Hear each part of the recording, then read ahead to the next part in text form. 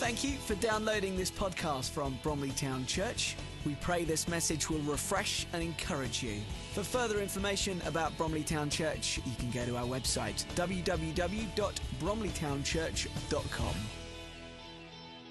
We trust that you are encouraged and that you are strengthened and that you know that God is good. I'm going to follow on with that healing on the streets notice that Johnny gave. The training is happening next Friday and next Saturday at Christchurch, Chislehurst.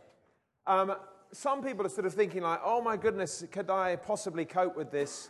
But they have an interest in healing and in understanding more about healing. I would encourage you, even if you don't really think, I'm not quite sure whether I want to go onto the streets, as it were, I would encourage you, if you are at all interested in healing, come and hear this guy, Mark's talk. I know that there's a cost to it. It's £10 plus £5 for a booklet, so £15. But he is well worth listening to. He's a great encourager. There's lots of stories and testimony about what God has been doing, and it's a real encouragement. So I want to say, some of you are thinking like, oh, I'm not sure about this or whatever. I would still encourage you to come along. Now, you're supposed to fill out a form. I guess in one sense that's not and I'm supposed to sign it. If you want to go, let me know, or let the church office know, so we can pass that information on to Christchurch so they know about numbers. But we want to encourage people to come along and to hear testimony and to be encouraged by that. And can I just have all the ladies stand up for a second? I know we've been doing a few things about Mother's Day, Mothering Sunday, as obviously Helen and I have been debating this issue. I just want to first of all declare the blessing of God over you, women, and thank God for you.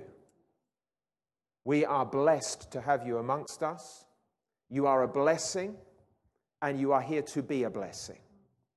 For those of you who have reared children, some of you have yet to have that opportunity. Some of you are in the process of rearing children. I want to say to you, you are awesome. Because I know, only from the man's point of view, what a stressful time it is. A time when you are stretched, overtired, frustrated. But we declare blessing over your lives in the name of Jesus.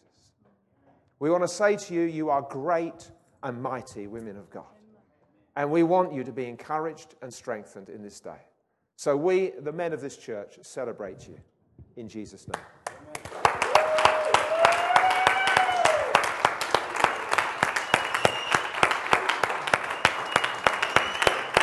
Please do, take your seats again.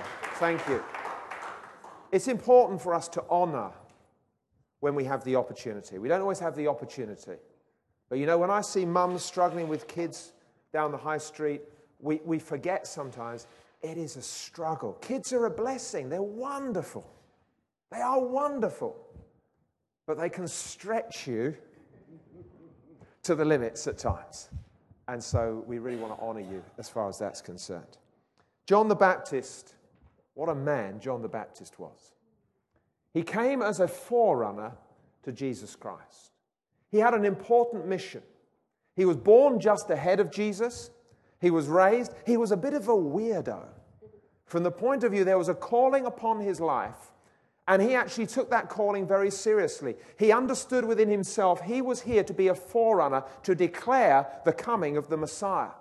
And God had spoken to him.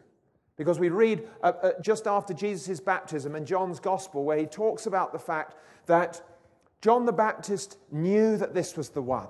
Because God had told him, when you see the Spirit come and rest upon him, you will know that is the one. And after that, John was going around after Jesus and saying, this man is the Lamb of God.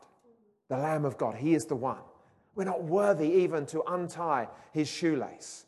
He is the one. I am going to become less, he eventually said. He is going to become more. In actual fact, as Jesus' ministry grew, John the Baptist at one point had his disciples come to him and say to him, hey, that guy across the other side of the river, he's baptizing people. People are going to him.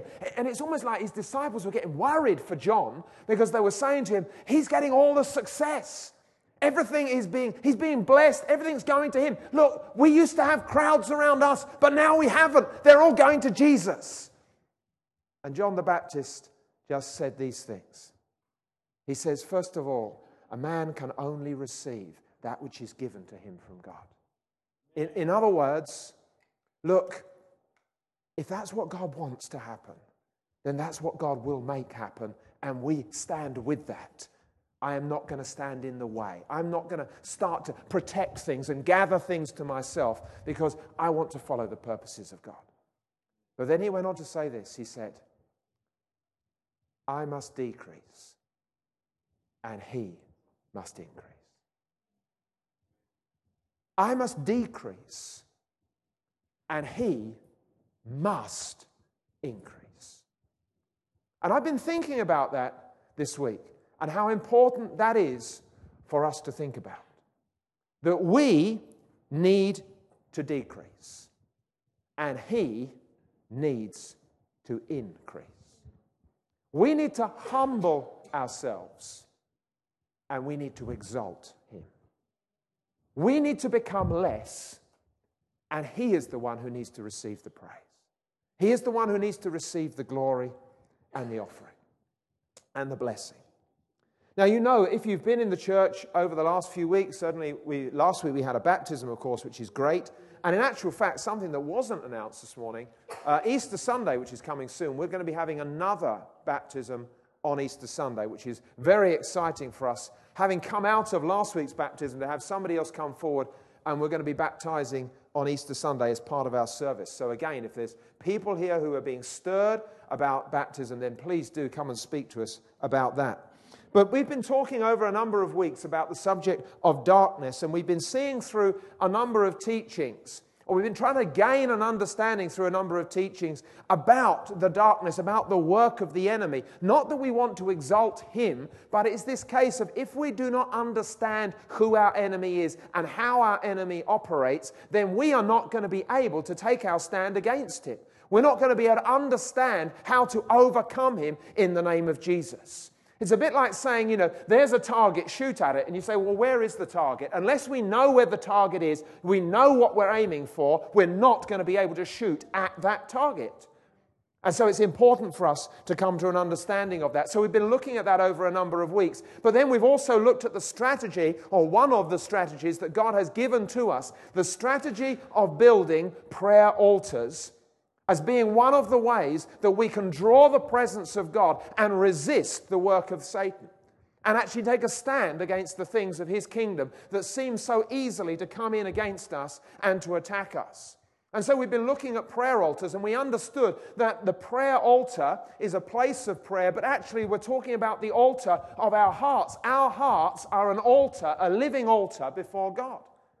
And we want to present ourselves, present our hearts before God. And we want to make sure that the fire on our altar is kept burning, so that it is constantly drawing the attraction of God, drawing the presence of God to where we are. And this is one of the key strategies that we have. And we looked at this, we were encouraged with it, we were stirred by it. And I know many of you have gone back and said, yes, again, we want to establish altars of prayer in our homes. Now, I want to ask, how many of you have started to do that and you have already found that it seems to be a step too far? Have you already found that it is getting difficult? Have you thought, yes, this is a strategy and I want to engage in this strategy. I want to develop my personal prayer altar. I want to develop a family prayer altar. We want to draw the presence of God to our homes. But you've already found, oh, that was such a good idea.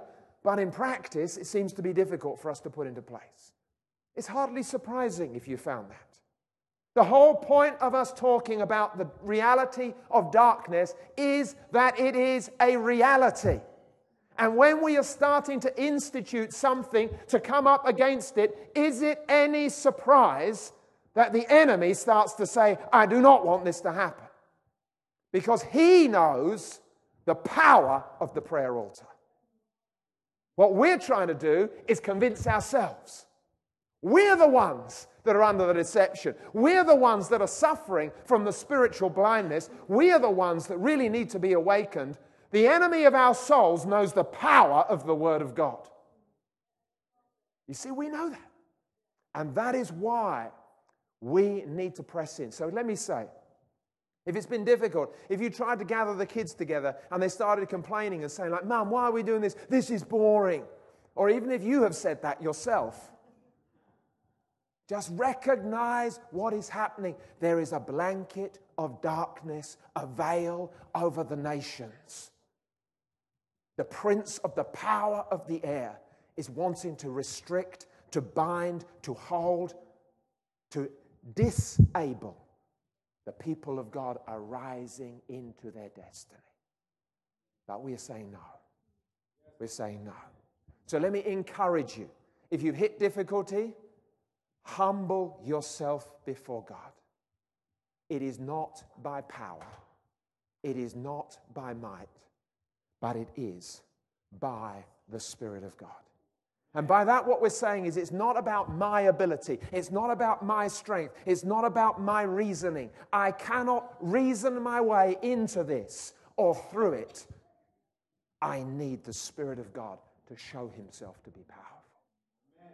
The testimony that we need to have in the house of God is the reality of the presence of God, himself showing himself through healings, through deliverance, through signs and wonders, that the testimony of people's faith does not rest in the niceness of a building or the wonder of flowers or, of fellowship or even some sort of a club mentality. That is not our security or our Savior. Our Savior is Jesus Christ. He is the one that our faith needs to be in. Not in the faith of men, not in the faith of preaching or what is said at this pulpit, but in the faith of God. We want to put our trust in him. He is our deliverer. He is the one that will help us through. He is the one that will enable us to overcome. Salvation is found in no other name but that of Jesus Christ. Now let me just challenge you this morning, just on this point alone. Where is your salvation? Is it in the strength of your upbringing? Or is it fixed firmly upon God's Son, Jesus Christ? Because if we have our Savior in something else, we're ultimately going to find that method of salvation is going to collapse. That's why if we find our faith in the faith of somebody else, I'm holding on to my wife or my husband's coattails, that's where I'm getting my faith from. It's not going to be enough because they are not our Savior. Jesus is the Savior of the world. He is the one that we've got to look to. He is the one that we've got to put our faith in. The church of Jesus Christ should have its faith in Jesus Christ so that it can stand. That's reminded me of something else. At the back of the church hall, there is a petition form for people to sign. In the news recently, there's been a lot, or there still is, a lot of talk about what constitutes, in words, marriage in the nation. I'm sure you've read about it. From the point of view that there is the desire now to actually bring in by our government the fact that there can be same-sex marriages, not just whatever it was, civil partnerships, but same-sex marriages. Now, that is, it's a good thing that we want to include people, but there is a problem when we start to change what God wants. Let me be quite clear. In this church, we welcome anybody, regardless of their sexual persuasion, because the doors are open to all. Now, I know that we find that we're not just Christians here. This should be a place where people come to meet Jesus Christ. They come to find out what God's laws, what God's commands, what God's understanding is. This is a place where people should come for safety and security and understanding of what salvation is, so that people can be set free from the ultimate terror, which is facing the wrath of God on the final judgment, and that they may find salvation of that. But in the process of our society and what is going on in our society, you get the forces of darkness which are trying to bring an understanding that actually we need to be more understanding. We need to be more accepting. This is not an issue of acceptance. This is an issue of standing upon what God is declaring right or wrong. Not us to judge, but for us to come behind and to say, actually, now enough is enough. And what we want to say is, we would like our government to maintain what marriage is already defined as, that is a covenant between one man and one woman, according to the Scriptures. So this is not that we suddenly become homophobic or judgmental of others or their opinions, but that we want to say, as for me and my house, I cannot serve the laws of this government, I have to serve the government of heaven, because the government is on his shoulders. That is where we are coming to. Now, in this day and age, and we have to be careful of how we talk about this, because we do not want to be derogatory or attacking of other people. Jesus loves everybody, regardless of their background, their race, their creed, their sexual orientation or whatever. But he is the healer. He is the one that is the liberator. He is the one that can set the captives free. He can break the chains. He has not changed. He remains the same yesterday, today, and forever. So I want to encourage you, we want to join with those people just to acknowledge to the government that we want things to stay as they are. And if that is your persuasion, then please do sign the form. There's a form on the table at the back. Please do sign that, perhaps after you've had a cup of coffee. Wow.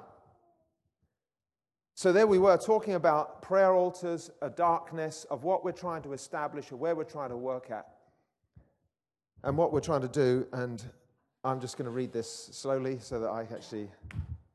Hallelujah. We know that God wants us to come in and to possess the land, and for us to take hold of his purposes in this place.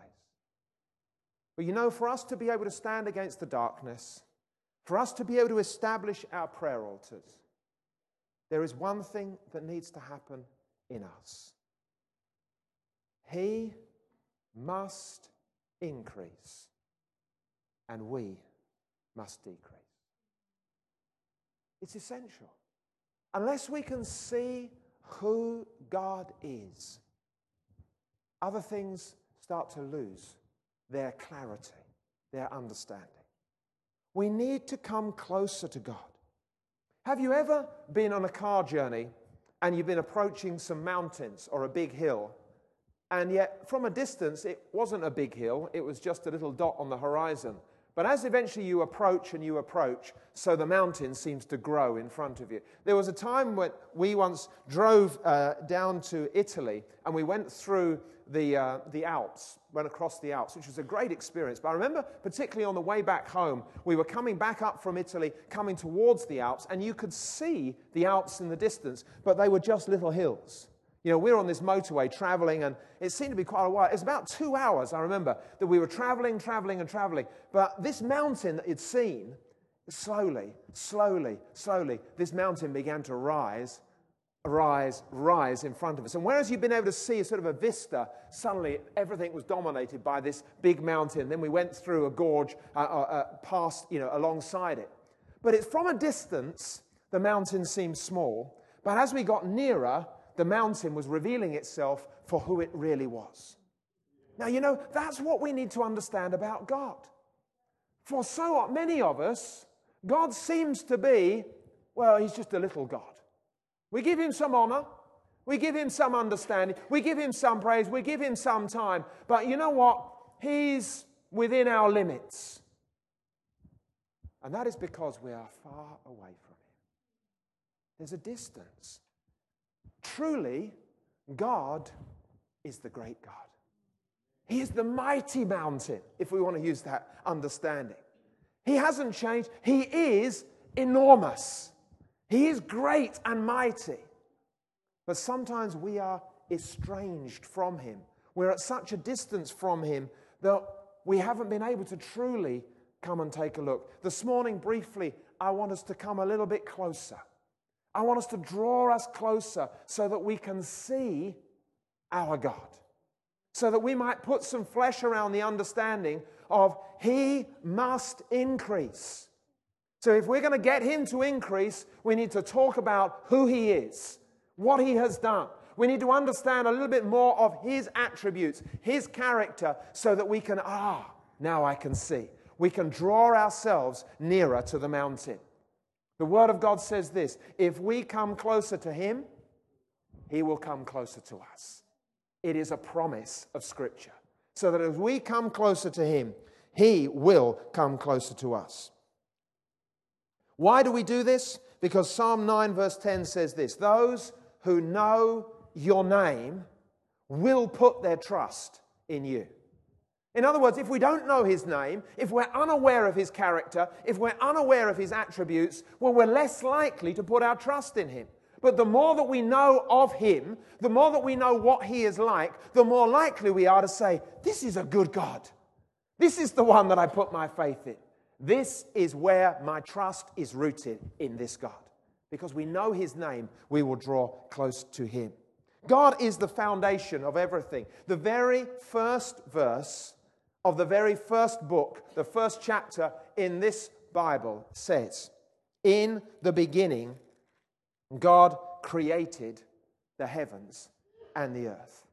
In the beginning, God created the heavens and the earth. That's the very beginning of the Bible. And it's interesting to know, in the last chapter, not the last verse itself, but in the last chapter of the Bible, in Revelation 22, it says this: Jesus Christ is declaring, I am the Alpha and the Omega, the first and the last, the beginning and the end. God is before all things. God always was, God always is, and He always shall be. Before the heavens and the earth were created, before anything was established that has been established, there was God. Now, don't necessarily try to cling on to it instantly in your mind, because some of these things are beyond our understanding. In Psalms, it says this: before the mountains were born, or you brought forth the earth and the world, from everlasting to everlasting, you are God. That is who He is. Before anything was created, God was. Now, when we start to understand the establishment of all things, then we can start to cope with, okay, God is in charge. He is there in the beginning.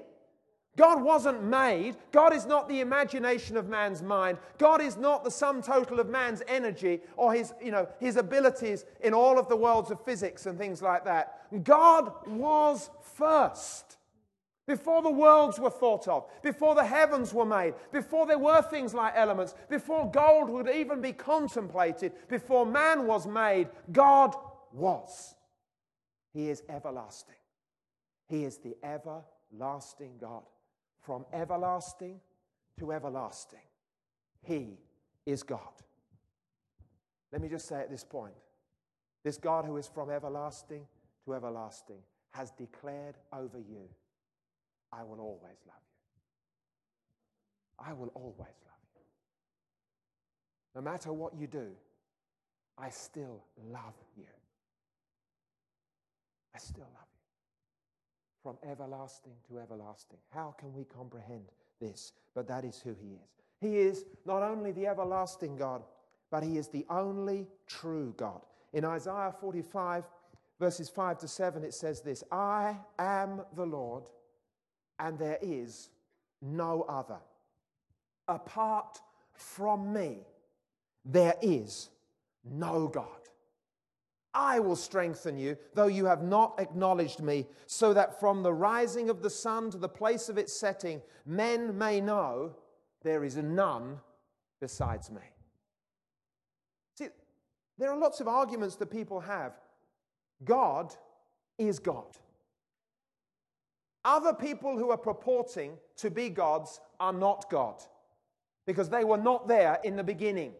There was only one who is always, and that is our God.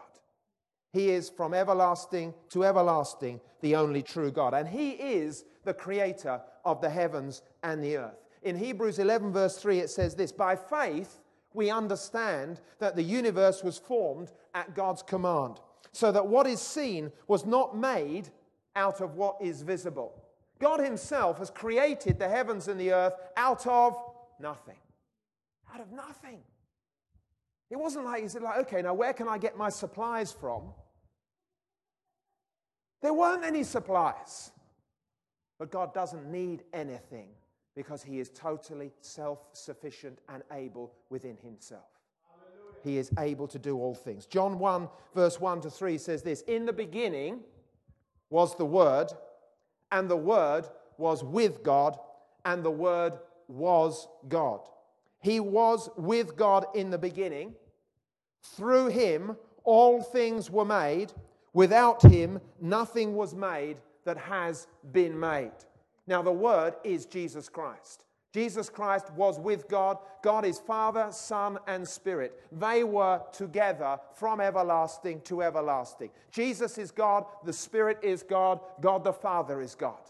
God was always, and there he is. In the beginning was the Word, and he was with God, and all things have been made through him. In Colossians 1 verse 16, it goes on to say this, for by him, by Jesus Christ, all things were created, things in heaven and on earth, visible and invisible, whether thrones or powers or rulers or authorities, all things were created by him and for him. He is before all things, and in him all things hold together. He is the glue of the universe. That is a super glue. That's beyond, not just this thing that you mend your pottery with or something, and just after you've done, the teapot handle still falls off.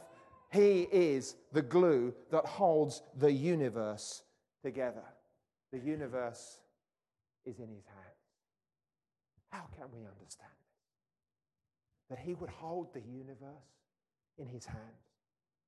That which man, by all of his methods and abilities, cannot even fathom the size of the universe. And yet it says, underneath are the everlasting arms. It's not even as though it's too big for God. It's just like, well, it's sitting there. This is our God. He needs to increase. We need to gain understanding of him, that our faith may rest more firmly in him. In Jeremiah 51 verse 15 it says this, he made the earth by his power, he founded the world by his wisdom, and stretched out the heavens by his understanding. He has created it.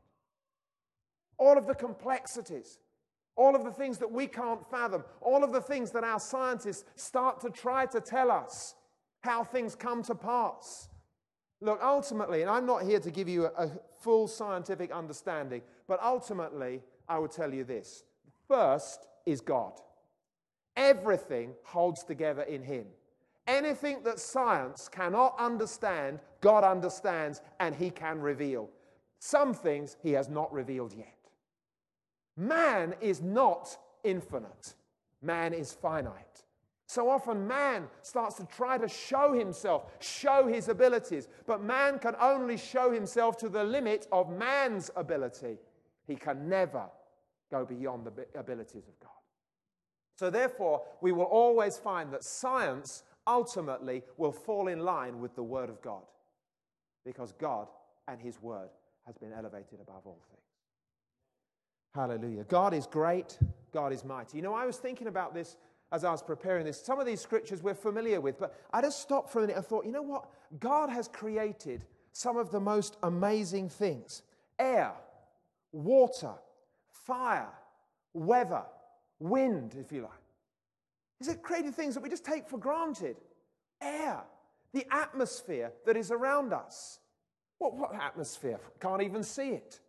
In fact, the only time you can tend to see what we describe as atmosphere is when those days when you've got a ray of sunshine beaming through your house and you start to see some of the dust particles that you thought your house was really clean. You think like, wow, what's all this dust going on here? What's happening? Suddenly you start to see something of dust in the atmosphere, but atmosphere we don't even understand really. We don't even understand the makeup of the atmosphere. But obviously, if you go to Google, like I did, you do start to understand much more. The Earth's atmosphere is a thin layer of gases that surrounds the Earth. Okay, we can understand that. It is composed 78% nitrogen, 21% oxygen, 0.9% argon, 0.03% carbon, and then a couple of other things. That's its atmosphere. It doesn't really help us a lot, but there you go. So there's this thin gaseous layer, and this layer insulates the Earth from extreme temperatures. The atmosphere does something to help us. It not only insulates the Earth and keeps the warmth in, it actually also stops some of the ultraviolet from the sun coming to affect us. It is actually doing something to help us, even though we did not know it. That is because God has created it. The Earth's atmosphere is about 300 miles thick, but most of the atmosphere, most of those gases that we talked about, the 21% oxygen, most of that is within the first 10 miles. So if you go up more than 10 miles, the atmosphere starts to get more and more rarefied. Once you go up 300 miles, then it just sort of slowly peters out into other gases and different mixtures of gases. And it gets thinner. Now, if we compare our atmosphere to the atmosphere of Mars, on Mars there's 95% carbon dioxide, 3% nitrogen, 1.6% of argon. We could not live on the surface of Mars. We couldn't live. We couldn't survive. Not without having oxygen. How important is it for us to have oxygen? Do you ever really think about that? We don't think about our atmosphere. We take it for granted that we are alive. We take it for granted that we can survive. We're breathing. That's okay. Everything's going all right. And indeed, everything is all right, as long as oxygen maintains itself to approximately its 21% percentage of the atmosphere. That's what we need. And in that, we can survive quite happily. You start to actually change the level of oxygen in the atmosphere, and what it says of this, oxygen deprivation is one form of asphyxiation. And you start to drop the level of oxygen, and suddenly your body starts to have changes. One of our members who's not here today, Colin Bloom, he climbed up Mount Kilimanjaro not too long ago. And when he came back, his initial reaction was to say, "Never again." It was the most terrible of experiences. Not that it wasn't great to be there, but on the way up, as the atmosphere got thinner and thinner, so Colin's mind began to change shape. He began to see funny things. It began to become distorted. Your body gets physically tired, all of which are symptoms of your body saying, "Help, I'm running out of oxygen." Because your body is maintained to keep you alive. And your body is tuned so that your body starts to automatically do things. As you're climbing up Mount Kilimanjaro, as the oxygen level starts to get less, your heartbeat starts to raise and raise because your heart's saying, "I need to get more oxygen in this blood. I need to spin it round faster. We're getting less in." Your body is adjusting. But you know, you get to a place where less than 6% of the atmosphere is oxygen, we no longer survive. We no longer survive. This is just the atmosphere, the air that God has created that we live in daily, that we take for granted. What about water? About 70% of the planet is covered in water.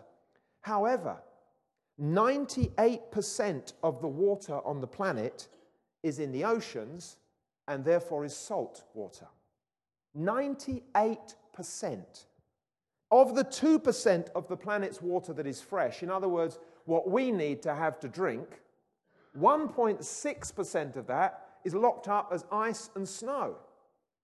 So unless you're going to go out and melt it, we've got a bit of a problem. Perhaps global warming is actually helping out the overall water supply issue on the planet. But listen to these things. 0.36% is found underground, so that's in our wells and things like that. Only about 0.036% of the planet's total water supply is found in lakes and rivers. Do you understand how important rain is? That's coming up from the seas. That's being transported. There's no salt in rain, or there shouldn't be. And it's coming down on the mountains, and it's coming down, and it's flowing in the rivers, and the rivers are being recharged. And our lakes and everything are being recharged. They need to be recharged. God is watching over his people when it rains. He is giving us the supply of what we need. Oh, we don't need water. Yes, you do need water. The human body can only survive a matter of days without water. And if you suddenly think, that's okay, we'll drink salt water. You drink salt water, as many sailors have discovered, as you drink salt water, you dehydrate faster. Faster. Because it throws your body into getting rid of the salts, and so it gets rid of the salts by sweating out water. Removing it. No. You see, God is in charge. And God knows all things. Rain, this constant cycle of rain, of the moving of water around the planet, that is something that God does. And he helps us. 70% of the human body, about 70%, we're made up of water. I don't quite understand that. But anyway, that's what it is. And it's essential to us. It helps to remove the toxins and things from our bodies, as we know. We need to recharge that. God has provided water for us. What about fire? We don't really think much about fire. Apart from the fact we sometimes hear of Australia or something like that where they have forest fires, or even in California recently there have been forest fires. And the destructive power of fire. But also how wonderful fire is. You go into your home, I mean, our gas central heating systems, there's fire in there. It's just that gas is burning. It's what keeps our homes warm. It's what enables us to have hot water. Fire, when it's controlled by man, is a wonderful thing. It can provide so much help. It can enable us to do so many manufacturing processes. Fire, when it is out of control and you see its power and its ferocity, wow, what a destructive force it is. Fire, created by God. Fire destroys. Fire purifies. Fire refines, it heats, it cooks. It's a great energy source. It gives us so many things that we have around us. What about the weather? Particularly something like the wind.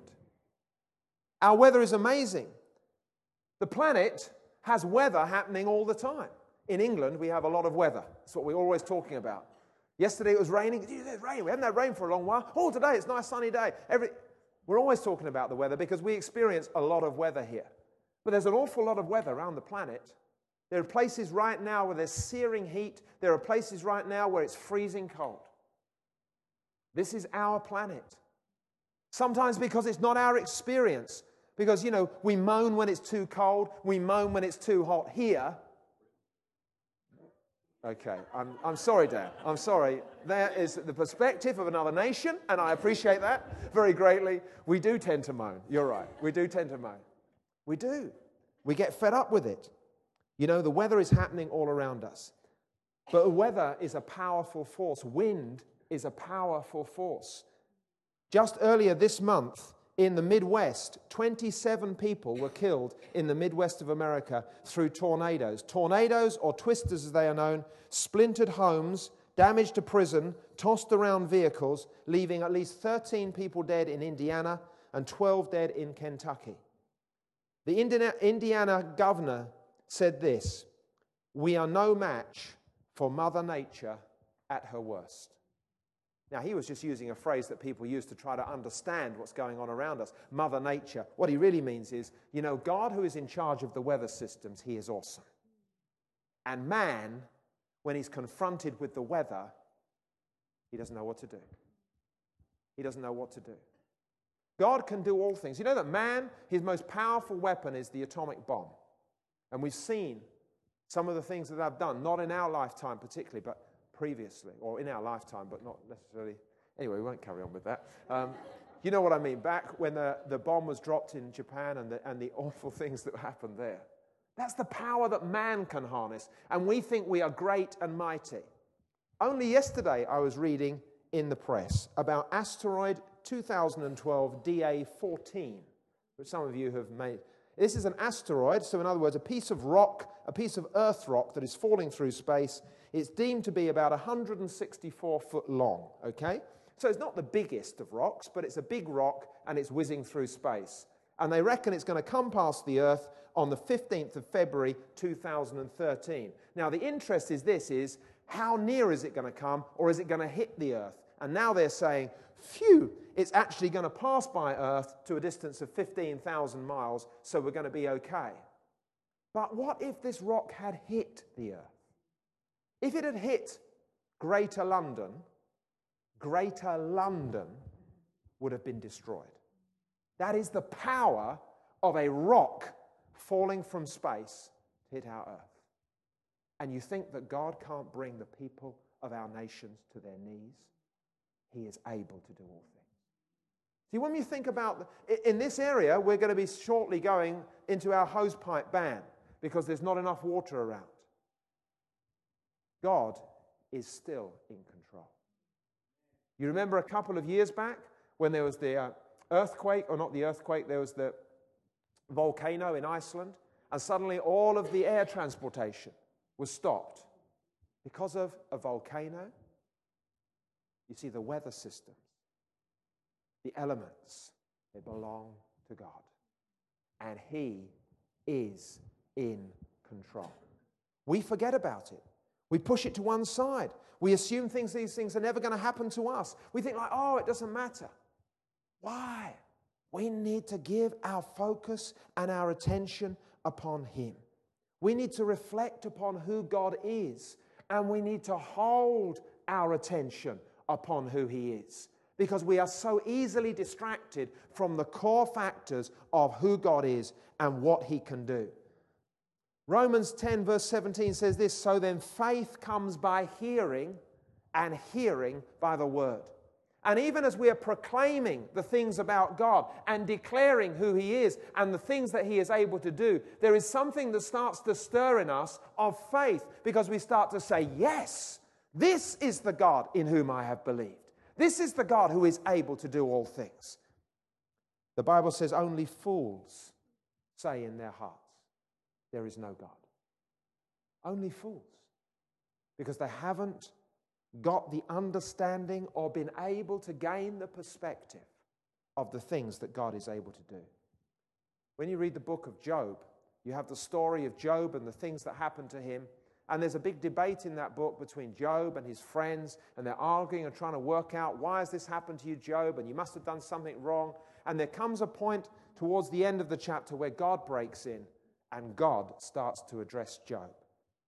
And He says this, and it's almost like we can feel almost God's finger pointing at us, where He starts to say, okay, wait a minute. Brace yourself like a man, He says. I will question you, and you will answer me. Where were you when I laid the foundation of the world? Tell me if you understand. Who marked off its dimensions? Surely you know. Who stretched a measuring line across it? On what were its footings set? Or who laid its cornerstone? While the morning stars sang together and all the angels shouted for joy, who shut up the sea behind doors when it burst forth from the womb? When I made the clouds its garment and wrapped it in thick darkness? When I fixed limits for it and set its doors and bars in place? When I said, this far you may come and no further. Here is where your proud waves halt. God is saying like, hey, who was it who established the shorelines? Who was it who said the seas are going to come up to this point and no more? Who said that? God did. He has established all things. And that's what God's saying. Look, we are so presumptuous. We come up with so many thoughts. We come up with the wisdom of man and the understanding of man. He made all things. Many of you have got mobile phones in your pockets. Mobile phones, surely they are the invention of men. Surely that's the ability of man. You know, it is the ability of man, but it's created from the things that God has made. And God is the one who has given the ability and the understanding to man that he can develop and understand the processes and the refinements that are necessary to make it. So when you've got the metals that make it up, or even the chips inside, listen, our computer chips are made from sand. For goodness sake, who made the sand? It's just that it happens to be silica that is 99.999% pure. That's the level that man can actually get it to make it, and so that we can actually have computer chips, and they're getting smaller and smaller and smaller. And so the devices that we have seem to be even more miraculous and more miraculous, but they are miraculous because we have a miraculous God who has all understanding and who can do all things. He is able to do all things. That is who our God is. The psalmist says in Psalm 46 verse 10, "Be still and know," band, you can come up. "Be still and know that I am God. I will be exalted among the nations. I will be exalted in all the earth." We need to still ourselves. We need to take a step back and we need to gaze upon who God is. Because the darkness wants to distract us. The darkness wants to blind us. The darkness wants to confuse us. But we need to remember who God is. And we need to know where our faith is. Our faith is to be in Him. Trust in the Lord with all your heart and lean not to your own understanding. I will exalt the Lord at all times. His praise shall continually be upon my lips. My soul will boast in the Lord. Let the afflicted hear and rejoice. Glorify the Lord with me. Let us exalt His name together. I sought the Lord, and He answered me, and He delivered me from all of my fears. We're going to turn to worship, so why don't you stand up, and we're going to sing a song together. Thank you for listening. If you have any questions or you're after more information about Bromley Town Church, do visit our website, www.bromleytownchurch.com.